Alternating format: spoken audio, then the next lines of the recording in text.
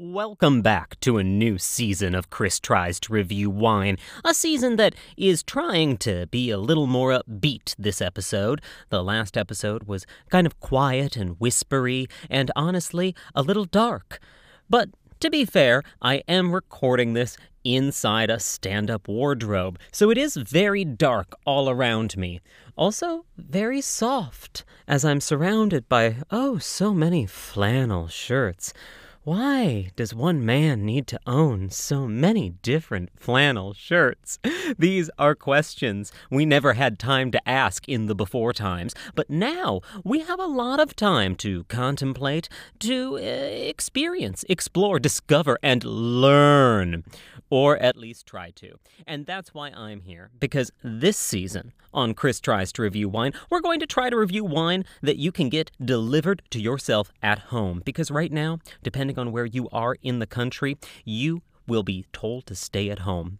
And depending on where you are in the country, you may also be told not to stay at home, but you should still stay at home anyway. And honestly, it doesn't matter when you listen to this episode. That advice is probably still true. Are you listening to this episode in May, June, 2022? Honestly, you probably still need to stay at home. And if you don't need to stay at home, I have a feeling most people would prefer if you personally did stay at home. I have it on good authority. I won't say who, I don't tell, but they don't like you. Anyway, since we are all stuck at home right now, I thought it'd be a great time to explore some of the really popular wine delivery services, beginning with Bright Cellars. Bright Cellars, that's like a well-lit basement, not an intelligent merchant. No, not an intelligent merchant, a well-lit basement, but maybe there's a double entendre there, triple, quadru, I don't know. They claim to make intelligent suggestions, Bright, about wine from a cellar. It's not a wine cave, which in a simpler time was a hilarious reference to the way the Democratic Party's been purchased by corporate politics, but instead it's an online service where you fill out a simple survey to get started, and then they send you a starter pack of wines sourced from all over the globe, and they think that these wines will taste good to you. That is a theory. That's what they're working with. And then you will rate those wines, and they then will learn more about Bright suggestions to make to you from their cellars, Bright Cellars. And you will continue to purchase the wine in perpetuity for the rest of time, because again, we will never be allowed to leave our homes again. So in that way, it's a really compelling business model. They are not alone in doing it. I'm looking forward to comparing them to some alternatives later this season, but they are a popular option. And to get started, I thought, why not get Bright? Why not get a cellar? Why not get a gift certificate for my birthday, which I did. And so I'm starting there because it's not costing me anything. And during this particular time, that sure matters.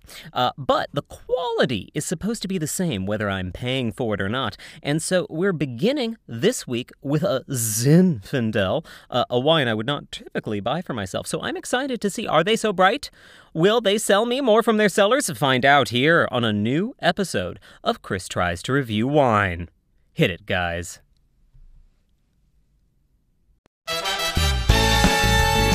Recording live in New York, it's Chris Tries to Review Wine with your host, Chris. And that's it. That's the whole theme song now. Here he is, Chris.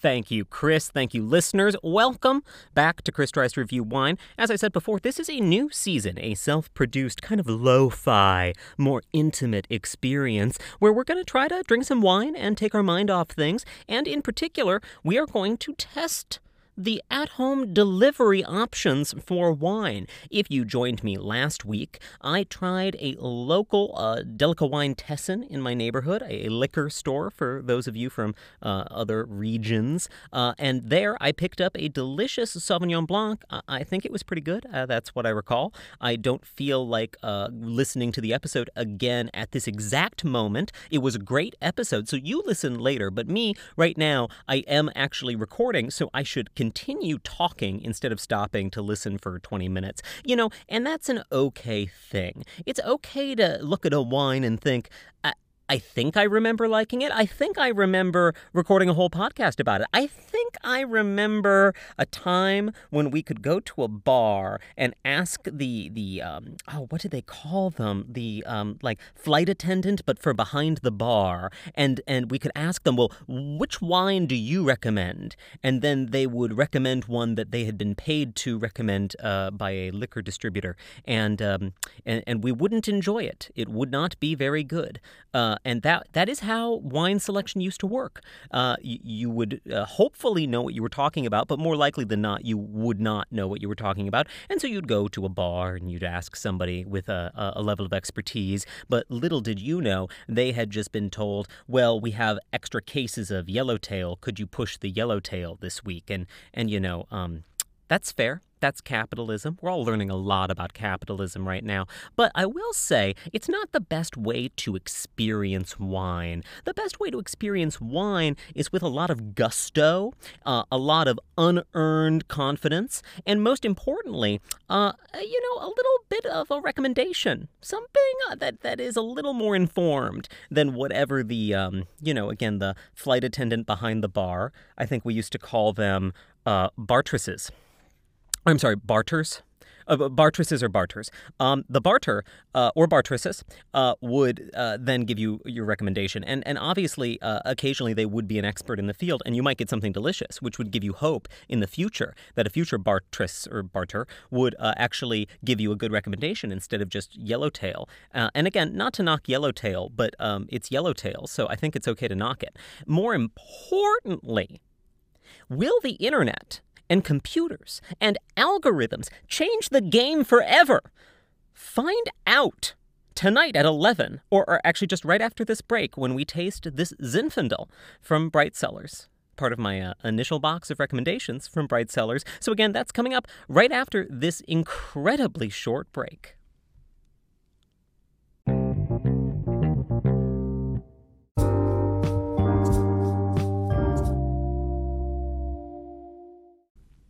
And we're back, just in time to taste some wine. I want to get right to it, but before I do, I have to tell you what I was delivered from Bright Cellars. It was a 6-pack starter kit, 4 reds, 2 whites, and a delightful little booklet of little trading cards for each wine. So each wine has its own little card that has like a cover art that kind of looks like the label on one side, along with like the tasting notes from the label. Very nice. Then on the other side, there's a little fact sheet from Bright Cellars that tells you a bit of the flavors you're going to experience, a bit about the region, and most importantly for me, as a total sucker for just suggestions, wine pairings. So in this case, I picked my first red from this box to taste because I wanted something that would pair well with a barbecue chicken pizza, which is something that is part of a balanced coronavirus diet. When you are living at home and you have very little eating options, barbecue chicken pizza fills all the food groups, and you can eat it all by yourself. They don't tell you not to. The box just says serving suggestion. So I picked this wine because on the list of suggested pairings was 2-year aged cheddar, which sounds like something nice that I don't have, BBQ chicken sandwiches, which sounds like something better than my pizza, but now we're kind of there, BBQ chicken and cheddar, that's basically a frozen pizza. And then at the bottom, off-grid camping trips. And in a way, while I don't quite know what those taste like, we are all experiencing a sort of off-grid camping trip, with the only difference being we are stuck on the grid, and the grid is the only thing left. So, with that in mind, I thought, great, this might be a kind of drier red. And I like a dry red, especially when I'm having something sweet to eat. And a barbecue chicken pizza for sure is rich and sweet. So I would think like a good dry wine to pair with those sweet, rich flavors. That sounds exciting. That sounds good. And I wanted to set myself up for success. So I even opened the bottle a little early, gave it a little time to breathe, yes. And then I poured it. And then I took a sip. And, through the magic of recreation, I am now going to recreate that experience for you because I could not fit the pizza in the walk-in wardrobe that I record this in. So instead, I had to eat the pizza before recording. And this is what it was like. What a dark, inky, rich aroma. Oh, this seems like it's going to be a bold and vibrant red that will pair well with the sweet and exciting flavors of my barbecue chicken pizza. I better go in for a sip.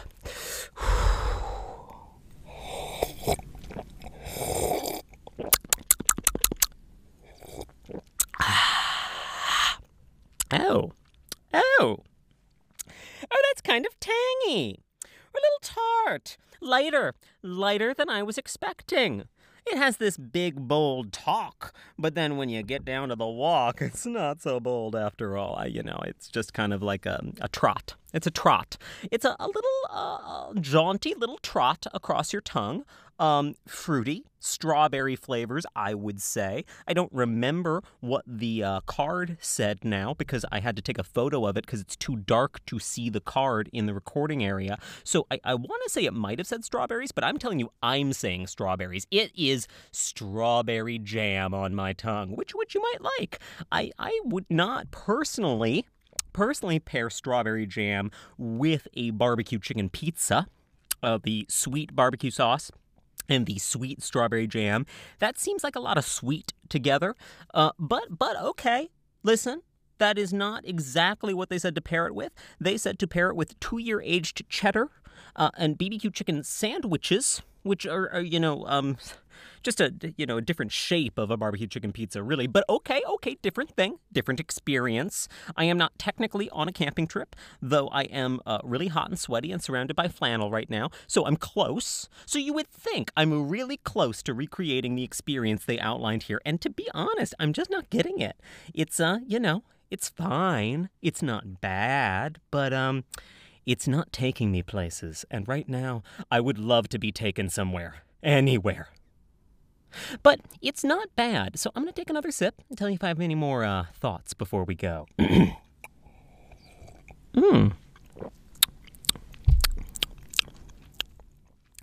a little bit of a peppery thing going on. I always like a little bit of a peppery thing in a red wine. It's a little excitement on the back of the tongue. But I will say, leans heavy on the red fruits, the sweeter red fruits. And it does remind me of sometimes you get a strawberry, right? And sometimes you bite into a strawberry and it is perfect. It is juicy sweet and you love that strawberry. And then you bite into the next one in the same package and it is like kind of a little firm and tart.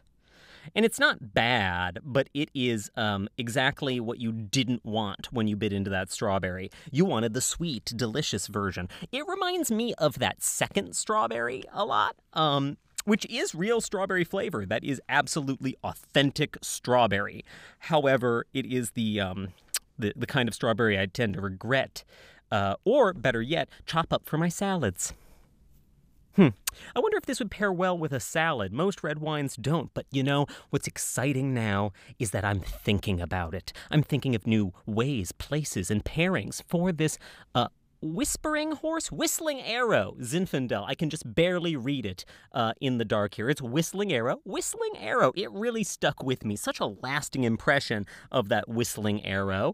Again, from Paso Robles, California. And I will tell you what they said it would pair nicely with. I do have the ability to create some light in this space. There we are. The lights are on now. And according to what I see here, I was correct about strawberry. Tasting note number 1, strawberry. Tasting note number 2, black cherry. I did not get black cherry so much. I would have said like Bing cherry or maraschino cherry. But okay, a cherry. Pomegranate. Sure, I guess. That's trendy. Yeah, it's tart. Yeah, I'll give you that to you. Pomegranate. And black pepper, which I did say a little peppery on the back of the tongue there. I don't mind that. Well, this rich, luscious wine, this Zinfandel, is like a warm berry pie. That is literally how they describe it. I don't need to go any further. It is like a warm berry pie. I wish I'd read that part instead of just jumping to the food pairings initially, because I'll be honest, I just jumped to the food pairings. I was hungry, and there is not a lot to do at home on a Sunday night except eat. So I was, obviously focused on my priorities. And I would have not chosen something described as a warm berry pie to pair with a warm Italian barbecue chicken pie. Two pies rarely go together well. Two pies don't make a right. That's the old saying. I may be getting heat stroke inside the recording booth right now, or I may be ready to enjoy a cold white wine in my kitchen. So I'm gonna just render some judgment right now. Judgment time. Here on Chris Tries to Review Wine. The judgment I'm going to render is I'm going to say like a 3.3. It's not bad. If you like a Zinfandel, you could be into this. I'm not into it that much, and I don't want to round it up to 4 stars, so a 3.5 is out of the question. 3.4 maybe, 3.3, something that rounds down for sure. And there's nothing wrong with a good round down. You're better than, the average for your tier, let's say. And since cost wasn't an issue here, I'm just not going to sweat that. I am sweating physically right now in this moment, but I'm not going to sweat the cost exactly. And instead, I'm just going to say, if you're into Zinfandel, if you're trying out Bright Cellars, if they make this recommendation to you, give it a shot. If you're like me, you'll be telling them to please stop shooting this at me. But, there are other things that I may want to try that I have not known about on my own. They may yet be able to convince me that an algorithm based on a BuzzFeed-style quiz can truly change my wine life. Will it? How will it? When will it? Honestly, any question, will it? Will it? Find out this season on Chris Tries to Review Wine. I'll be back next week to try more wine. Goodbye. Chris Tries to Review Wine is created and produced and just, generally made by Chris Barlow. He thanks you so much for listening and would love to know your thoughts. Find him on Twitter at I am Chris Barlow. And be sure to rate and review this show on Apple Podcasts. Tell people about it. And, if you are learning anything, I'd love to know what it is. If you have a wine recommendation, I'd love to have you send it my way. Again, I'm on Twitter at I am Chris Barlow. I'll see you here next week to try and review more wine.